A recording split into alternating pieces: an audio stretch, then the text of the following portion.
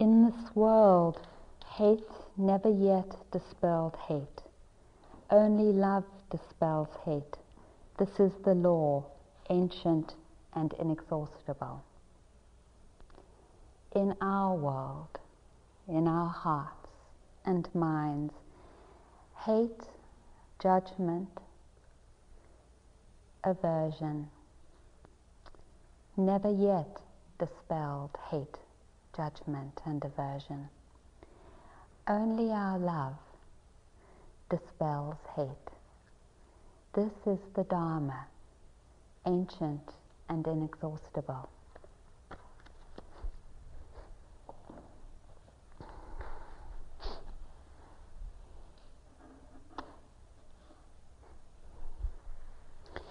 It is said in this path that each of us here has the potential for unconditional happiness.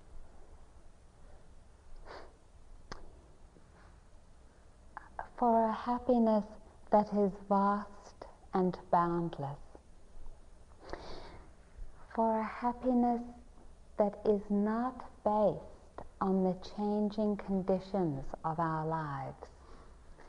What does that mean? It means we have the possibility of being happy even as we grow older. It means we have the possibility of being happy even as our bodies get sick and increasingly tired, wrinkled and aged. It means that we are happy even when we do not look as beautiful as we might have in our youth. It means we are happy whether we have partners or not, whether we are alone or in community. It means we are happy whether we have lost all our wealth or whether we have gained much. It means we are happy whether we are working or whether we're unemployed. It means we are happy no matter what the particular mind state arising in the moment. This is our vision. This is the reason, isn't it, that we're all here. Because we know the happiness that's bounded by conditions, right? We know the happiness when we have met someone wonderful for the first time and there's that particular joy. We know the happiness of going to a restaurant and ordering the dish that's just right. The happiness of the beautiful tastes that are in our mouths. We know the happiness of going on vacation and it being really nice. Good weather. If you like to swim in the ocean like me, the waves aren't too big and scary. We know the happiness of going out and buying an outfit that just fits right. The happiness of having a good meditation. That nice easy flow of the breath. The rapture that results in that. Just one breath, just the happiness of connecting with the moment and the experience in that moment. And we also know that happiness disappears as the conditions change. We know it disappears when that breath isn't there and all we have is pain. We know that happiness disappears when the person we met didn't turn out to be so great after all and then left us. We know, or we left them. We know the happiness of going to a restaurant and ordering a dish that isn't that great and you paid a lot of money for it. And we know that happiness goes when we confront mind states after mind states and experiences in our body that don't bring happiness as a consequence of pleasure. So we all know that because we've all lived this already. And we also know that vision that's inside of us that knows there's something more than that happiness, that temporary happiness. We know that there's a way to live and a relatedness in that life that can produce a sense or can bring about a sense of connection that doesn't go. That happiness that doesn't go is unconditional happiness. And that kind of happiness, the Buddha said, is possible. Our hearts sense it, and it's that what brought us here. But do we really know that? Do we know it with our whole being, that unconditional happiness is a possibility, a happiness that is not based on any particular condition? Because when we know it, we are on the path. We talked about that this morning, being on the path. When we know that, we are on the path.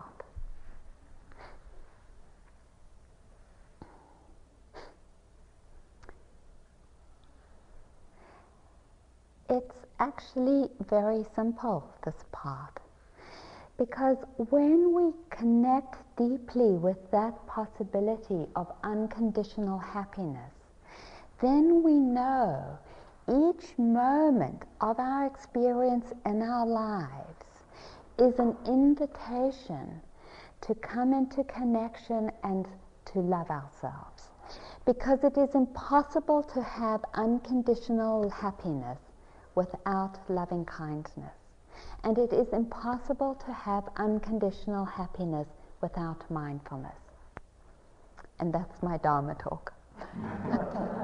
Because there's no more to be said.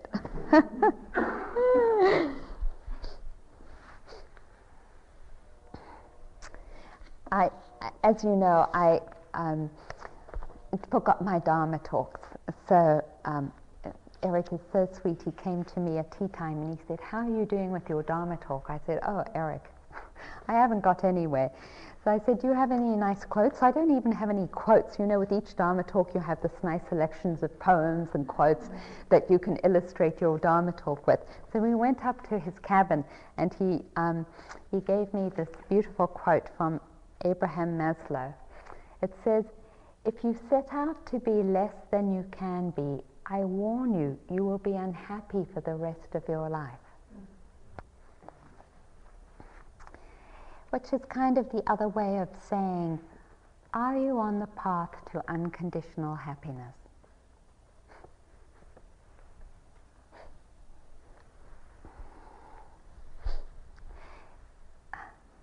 Many times in our interviews, it's come up when we say, "How's it going?" It's come up, "Well, okay, but you know, my mind is really wandering." "Well, okay, but you know, I've got this terrible pain in my back."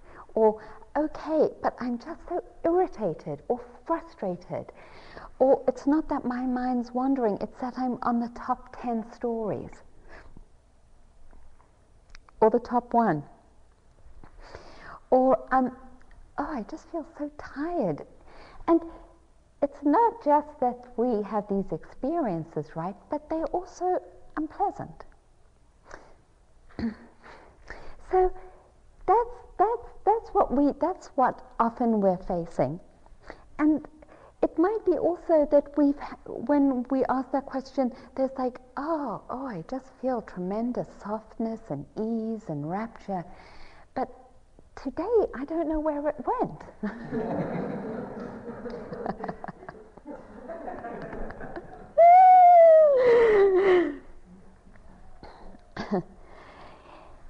And so then the thing is, if we're on the path to unconditional happiness, and these are also our experiences, What then is the invitation? What's the training on this path that supports unconditional happiness?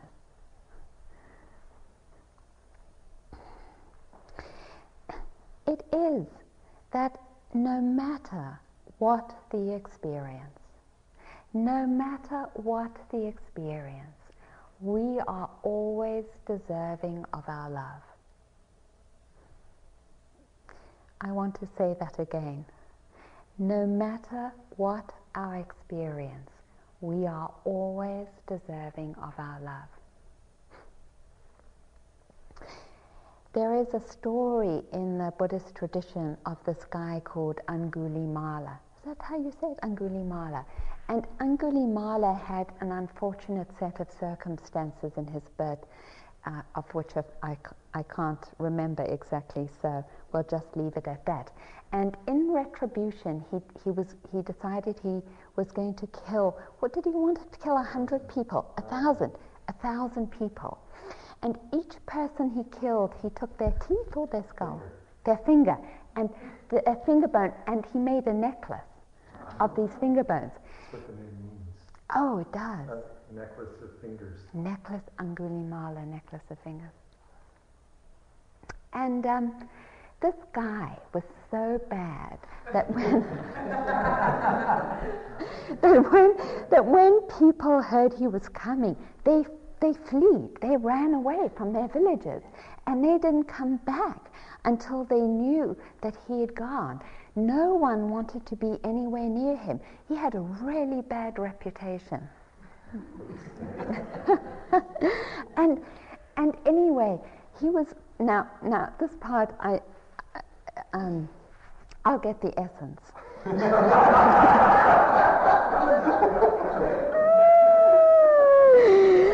He's walking down the road and the Buddha sees him. And the Buddha doesn't flee like everyone else. And Angulimala's like, hey, dude, how come you're not running? You know, he's kind of outraged because he's kind of identified with his role. And the Buddha said something like, I've got nothing to run away from. And that really stopped Angulimala in his tracks. And he was so stopped in his tracks, he actually said to the Buddha, I want to take refuge with you. And Angulimala came to enlightenment in that lifetime. And he killed a lot of people. Now, I'm saying this because it might be that each one of us carries in a little corner of our being a sense of that we're just not quite good enough for this unconditional happiness, for really thinking that we can do it. You know, that if we think we're not quite good enough, then there might be some sense of the actions we've done or the things that we've said, you know, or even the experiences that we've had where we think we're not quite good enough. True? Yeah. And what is so beautiful about these teachings is they say, not true. Hey, if Angulimala can do it, we can. Because I hazard to guess that we haven't killed people and created a necklace of fingers that we secretly put on when we're not in the zendo.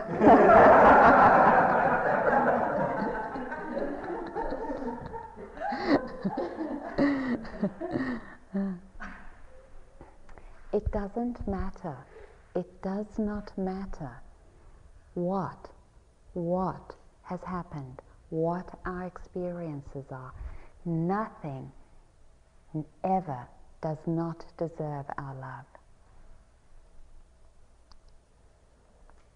No, I said that wrong. Nothing, everything is always deserving of our love.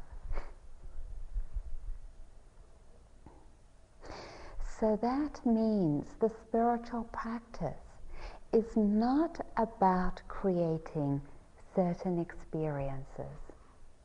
It means the spiritual practice is over and over again inviting us to connect with what's happening with love. Over and over. Whatever the experience, the invitation is, oh my God, I have to love this too. Yes. Oh no, that's harder than sitting still, that's harder than even connecting with my breath. Inviting love into this moment. Yes, that's the practice. No matter what the thought, that too is deserving of love. That practice is the practice of unconditional love, a love that is not based on conditions. Every time we do it, we bring about unconditional love, a love not based on any experience or any conditions. And that love keeps growing stronger and stronger until it carries us. There's a teacher who is called Deepama, and she said there was nothing in her mind but loving kindness and wisdom, because she had practiced loving kindness so much that it took her and carried her. Nothing else eventually was expressed, because she had worked so hard at practicing unconditional love, love for each and every situation. It's a beautiful quality because it softens and it balances, because it's opening. It's the compost for mindfulness. It really helps mindfulness take root. It balances the tendency of mindfulness to get a little hard and to get a little sharp. It's just beautiful. So what is the other primary factor that brings about unconditional happiness? Wisdom. And what brings about wisdom? Mindfulness, awareness.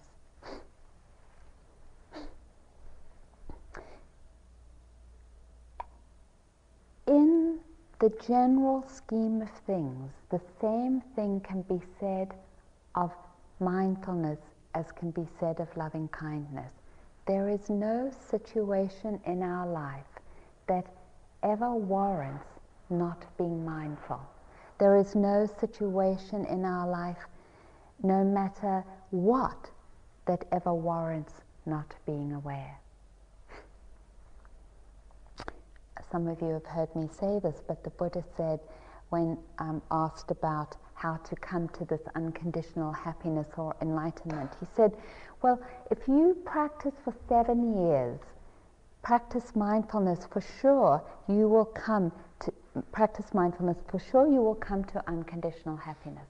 No, better still, if you just practice for 7 months, if you really practice mindfulness diligently for 7 months, for sure you will come to this unconditional happiness.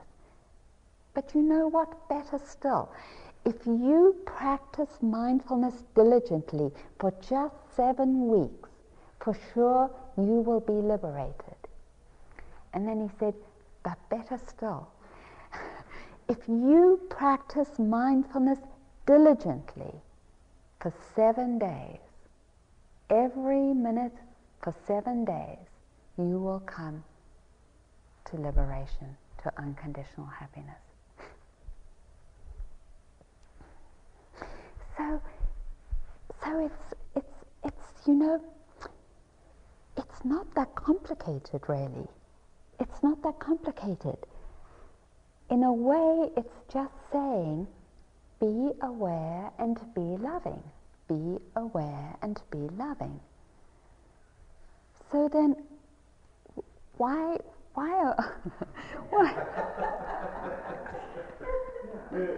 yeah, why is it so hard? Why?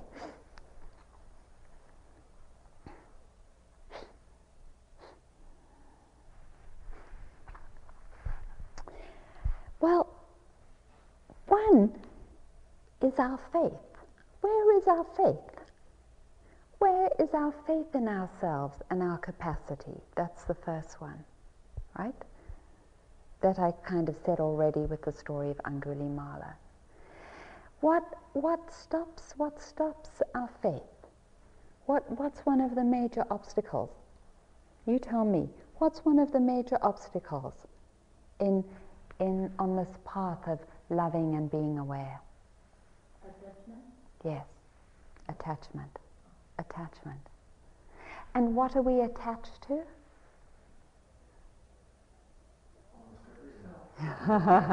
That's good. Right. Exactly the same way we want it. Yes. Yes. Nothing should pop into our experience that we don't want. Yes. Yes. Exactly. Yes. Yes. Yes. What we want and what we don't want. That's what the Buddha said.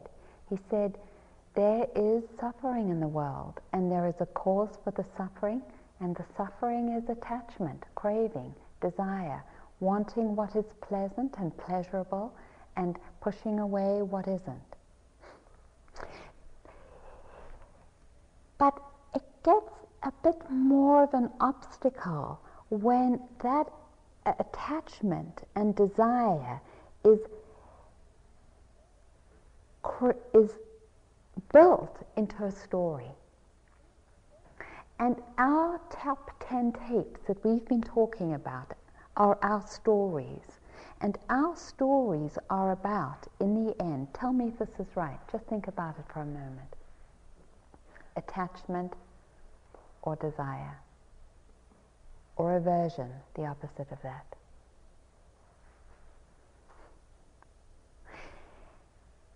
So here's it. If we really, really had faith in our possibility for unconditional happiness, and we were in the middle of a storyline, would we keep going on in the story?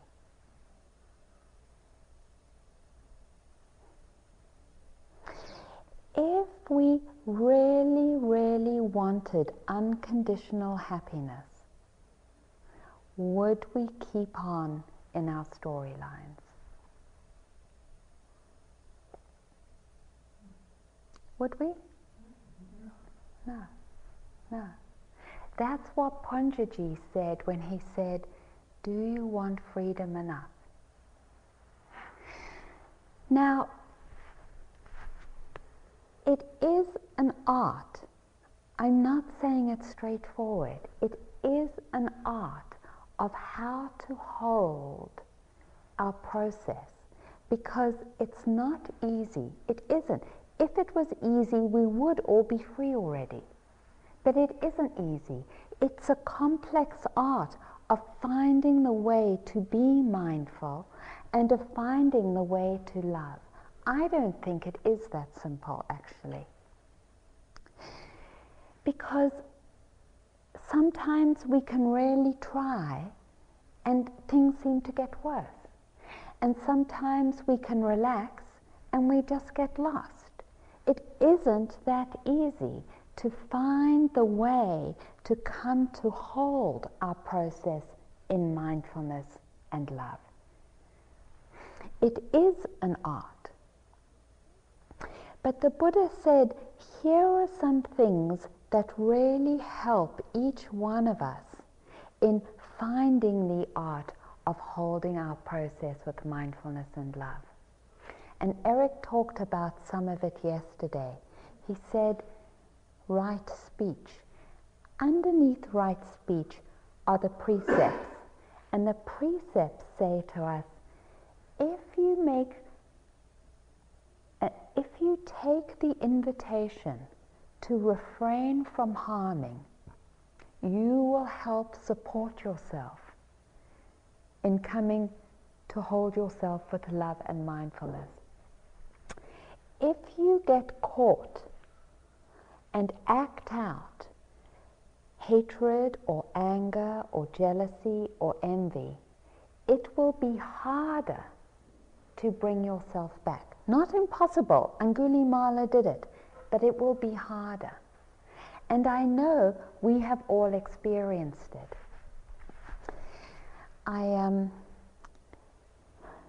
I want to tell two stories about it because they're both opposite stories but beautiful.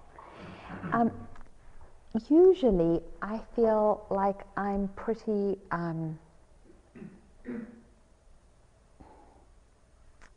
sensitive around my speech. But I was driving home with my partner and we were talking about a difficult subject, and this thing came out of my mouth.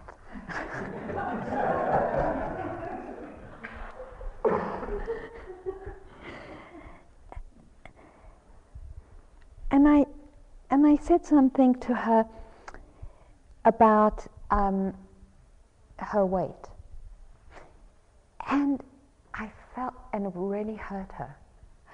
And I felt the deepest remorse afterwards. And as I say it, I feel it, and I feel the tears that come to my eyes, because I knew it wasn't healing.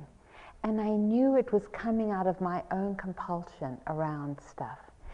And I said it, and she was really hurt. She just stopped talking to me, and we drove home in silence for 2 hours. And I felt that remorse for 2 days afterwards. I felt this particular shakiness that had come from acting out this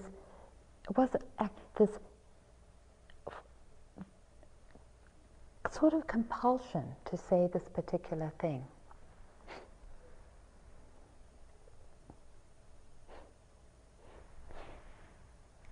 Ruth Denison tells a story of traveling in Central America and with her husband. And her husband had given her this very, very beautiful sapphire ring. And she was wearing it, and they were in the train. I can't remember what country it was in. And someone joins them, a young man, beautiful man, nicely dressed, very charming, starts chatting to them, and they end up in a long conversation. And he says to Ruth, you know, it's not that safe wearing a jewelry that's so expensive in a country that's so poor. I think you're sort of asking for trouble. I suggest you put it in your bag. And so she did. And so she put it in her bag, and after a while decided that she wanted to stretch her legs, and went out of the carriage and walked back and forth, doing walking meditation, lifting, placing, shifting, lifting, placing, shifting. And the thought came to her that she should maybe mention something to Henry about her bag and keeping an eye on her bag. This ring was a very special present to her, and she loved it, and so the thought was of some concern. But she sort of said, oh, you know, Henry's always fussing at me and telling me not to be so nervous, and he gets irritated at me if I nag him, and I won't say anything. Well, Henry dozed off, and this young man opened the window of the compartment, took the bag, and jumped out of the train. And she saw just the back of him going out of the window, jumping, rolling onto the ground, and running. And as she saw this young man running into the tree, she said, "May you enjoy. May you go with love." And she said at that moment she felt the most incredible opening and purification of being. Letting go, just totally letting go. And that's what the Buddha invited us to not move out of compulsion, to not move out of habitual responses which hurt, either ourselves or others, but rather, when we're able to let go of that holding and of that habitual pattern, comes a deepest, most profound opening. She said that opening was as profound as her opening into stream entry after 3 months of very intense practice, of being able in that moment to let go and to wish this being love. So the Buddha said, if we can refrain from our habitual impulses to hurt in action, in speech, in livelihood, Eric mentioned them around sexuality, misuse of intoxicants, we create the conditions for more loving and more mindfulness. There's another invitation that the Buddha gave us, and he said, hold your vision, that's right understanding, have faith, practice mindfulness and loving kindness. But there was something else he talked about, that he talked about even more than mindfulness, and that is effort. He said, this path is impossible unless we make the effort. That we cannot come to unconditional happiness unless we make the effort.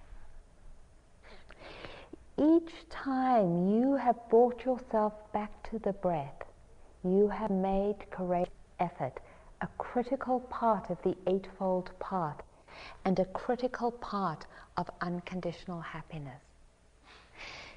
It's like the dripping faucet that slowly fills up the bucket. It's slow, but it always fills up the bucket.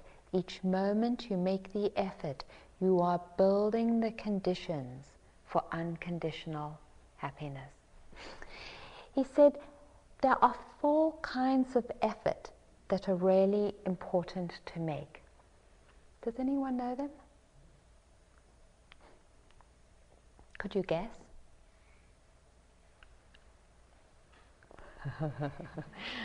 There's a lot to guess, I know. What could I guess here? Let me see. He said, make the effort to recognize unwholesome states in your mind and to cut off the roots that feed them. He said, make the effort to cut off the roots of unwholesome states that haven't arisen in your mind.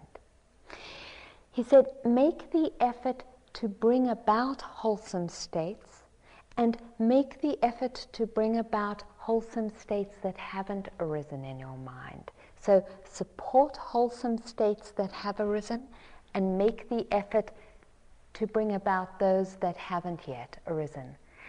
Make the effort to cut the roots of unwholesome states that have arisen and make the effort to cut the roots of those that haven't arisen. So the first one is kind of obvious. To when we feel the energies of wanting to lash out, for example, at someone, we make an effort, we refrain from doing that. Make the effort to cut the roots of unwholesome states that haven't arisen. Here's a good one. I've noticed that if I get too tired, unwholesome states arise.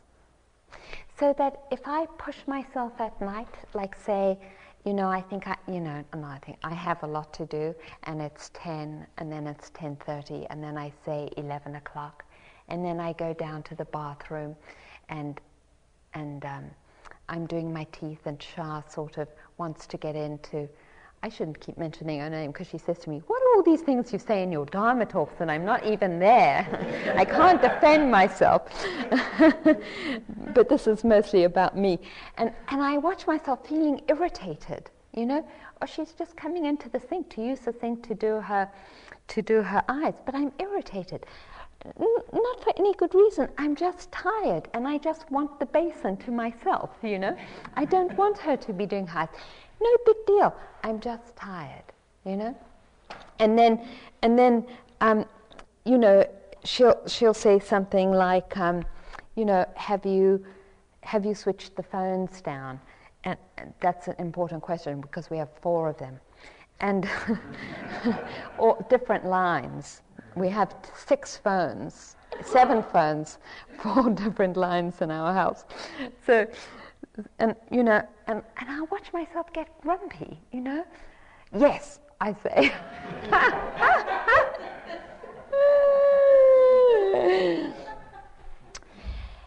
Making the effort to make sure I don't get overtired is a way of making sure I cut off the roots of unwholesome states that haven't arisen if I go to bed before I get really tired.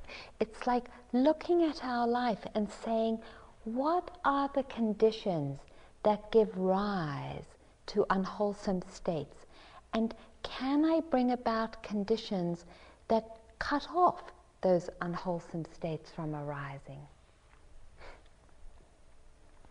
And what brings about wholesome states? And can I support the conditions that bring about wholesome states? I took the practice of bringing about wholesome states that haven't arisen by practicing appreciation and gratitude. I was studying at the Buddhist Study Center, and I was reading Bhikkhu Bodhi, a really wonderful Buddhist who has done a lot of writing on Buddhism. And he wrote this little tract, there aren't very many of them, on generosity. And in one of the tracts he says, when you notice that there isn't generosity arising in your mind, then you just say to yourself, oh, I'm not feeling generous because I haven't practiced generosity. And all that means is that I have to practice generosity a little more. And I was like, wow, how liberating. Not, oh my God, I'm selfish, or oh my God, I'm no good. But, oh, there isn't generosity in my mind. Oh, I just have to practice more of it. So that was very inspirational for me. And so I decided to take appreciation and gratitude as my practice, because I'm an aversive type. When I look at things, my tendency is to criticize them. Wow, did you notice those? I catch myself thinking, that neighborhood, they didn't really plan the way they laid out their houses very nicely. Or, God, did you taste that? There was so much oregano in that. Or, I mean, my mind is great. It can go non-stop. Aversive criticism, moment after moment after moment. And so I decided I wanted to practice the wholesome state of gratitude and appreciation because it hadn't arisen yet.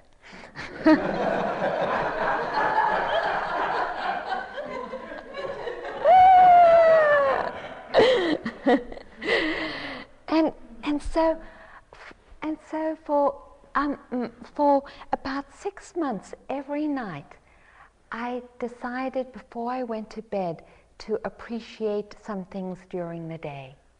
And it could have just been one moment. It could have been the fact that the sun shone. It didn't really matter. I mean, it was nice if I could find something I'd done that I felt good about. But if I couldn't find anything I'd done, then I went to someone else and appreciated what someone else did. And if I was so aversive and I couldn't even find anything to appreciate about anyone else during that day, then I would appreciate just the world. The fact that there were trees, or that there were stars in the sky, or that I had food to eat. And I tried to give myself a list so that I had to make some effort at it. And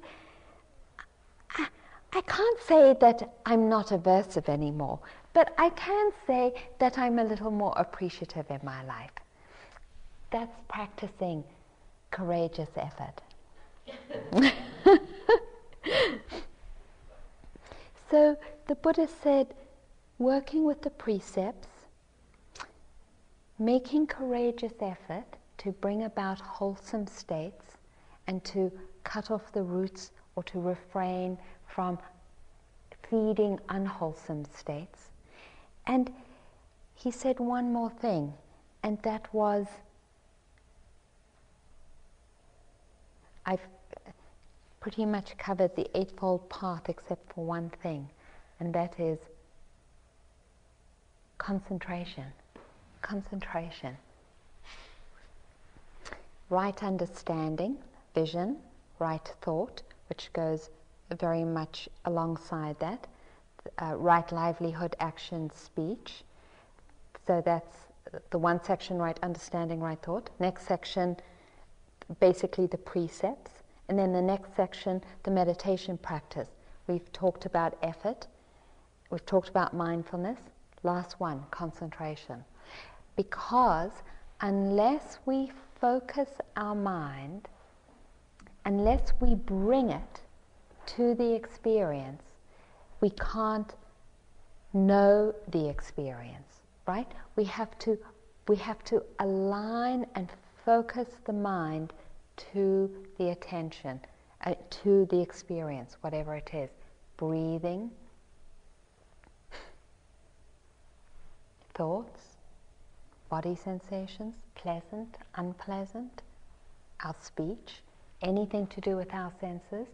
Actually, that quality is there all the time. Otherwise, we wouldn't be able to know we were seeing or hearing or tasting or walking. It's there, but we just have to strengthen it. We have to strengthen our one-pointedness. The beauty of concentration is that it brings a tremendous softness and ease into our minds. To pay attention to what we're doing is not only important because it allows us to see, but because that process also brings, just to pay attention, an ease of being, a softness. And the full expression of that is the jhana states in our meditation practice. But just in our life, to pay attention actually makes a difference. It doesn't even matter what we're paying attention to. Just to pay attention to the fact that we're driving and that we're noticing the cars, even on that basic level, is bringing about a connectedness in the mind. Because it connects, right? To pay attention means to focus and to connect with the object. That's actually the definition, to connect. We can, just to pay attention, to focus on your experience, just to do that is to support the factor of concentration.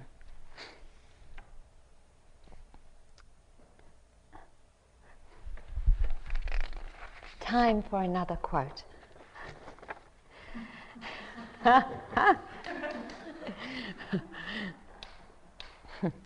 I am an old man who has seen many troubles, most of which never happened.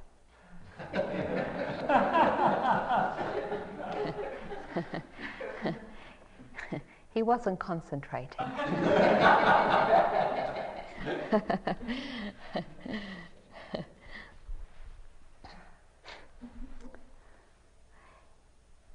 Finally, mindfulness. Mindfulness enables us to see.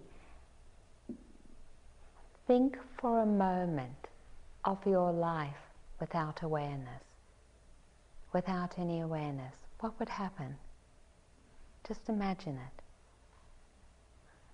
Imagine not having the capacity to see and to be aware. We would be like mice running on those wheels. We would be acting out habitual patterns because we couldn't see them.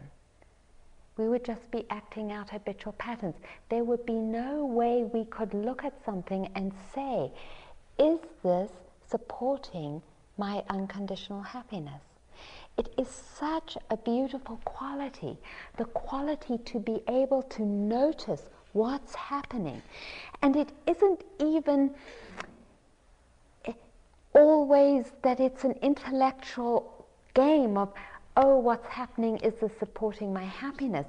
Often, in just noticing, in the noticing comes the knowledge of, oh, this isn't serving me. This is not serving my wholesomeness. This is not serving my loveliness. This is not serving my unconditional happiness.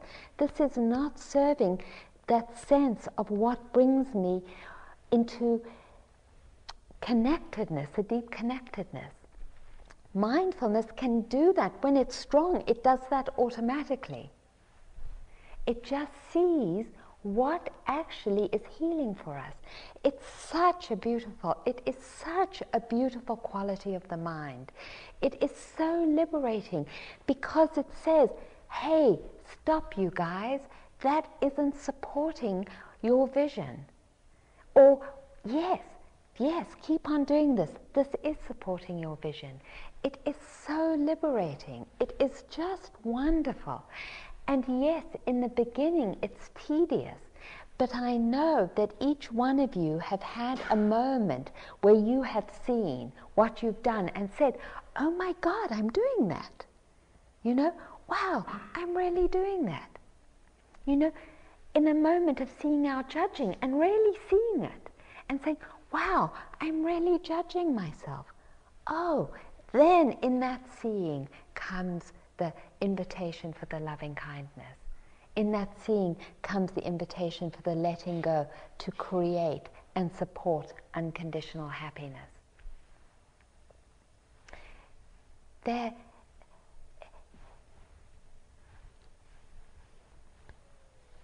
It is deeply transforming and liberating, the practice of mindfulness.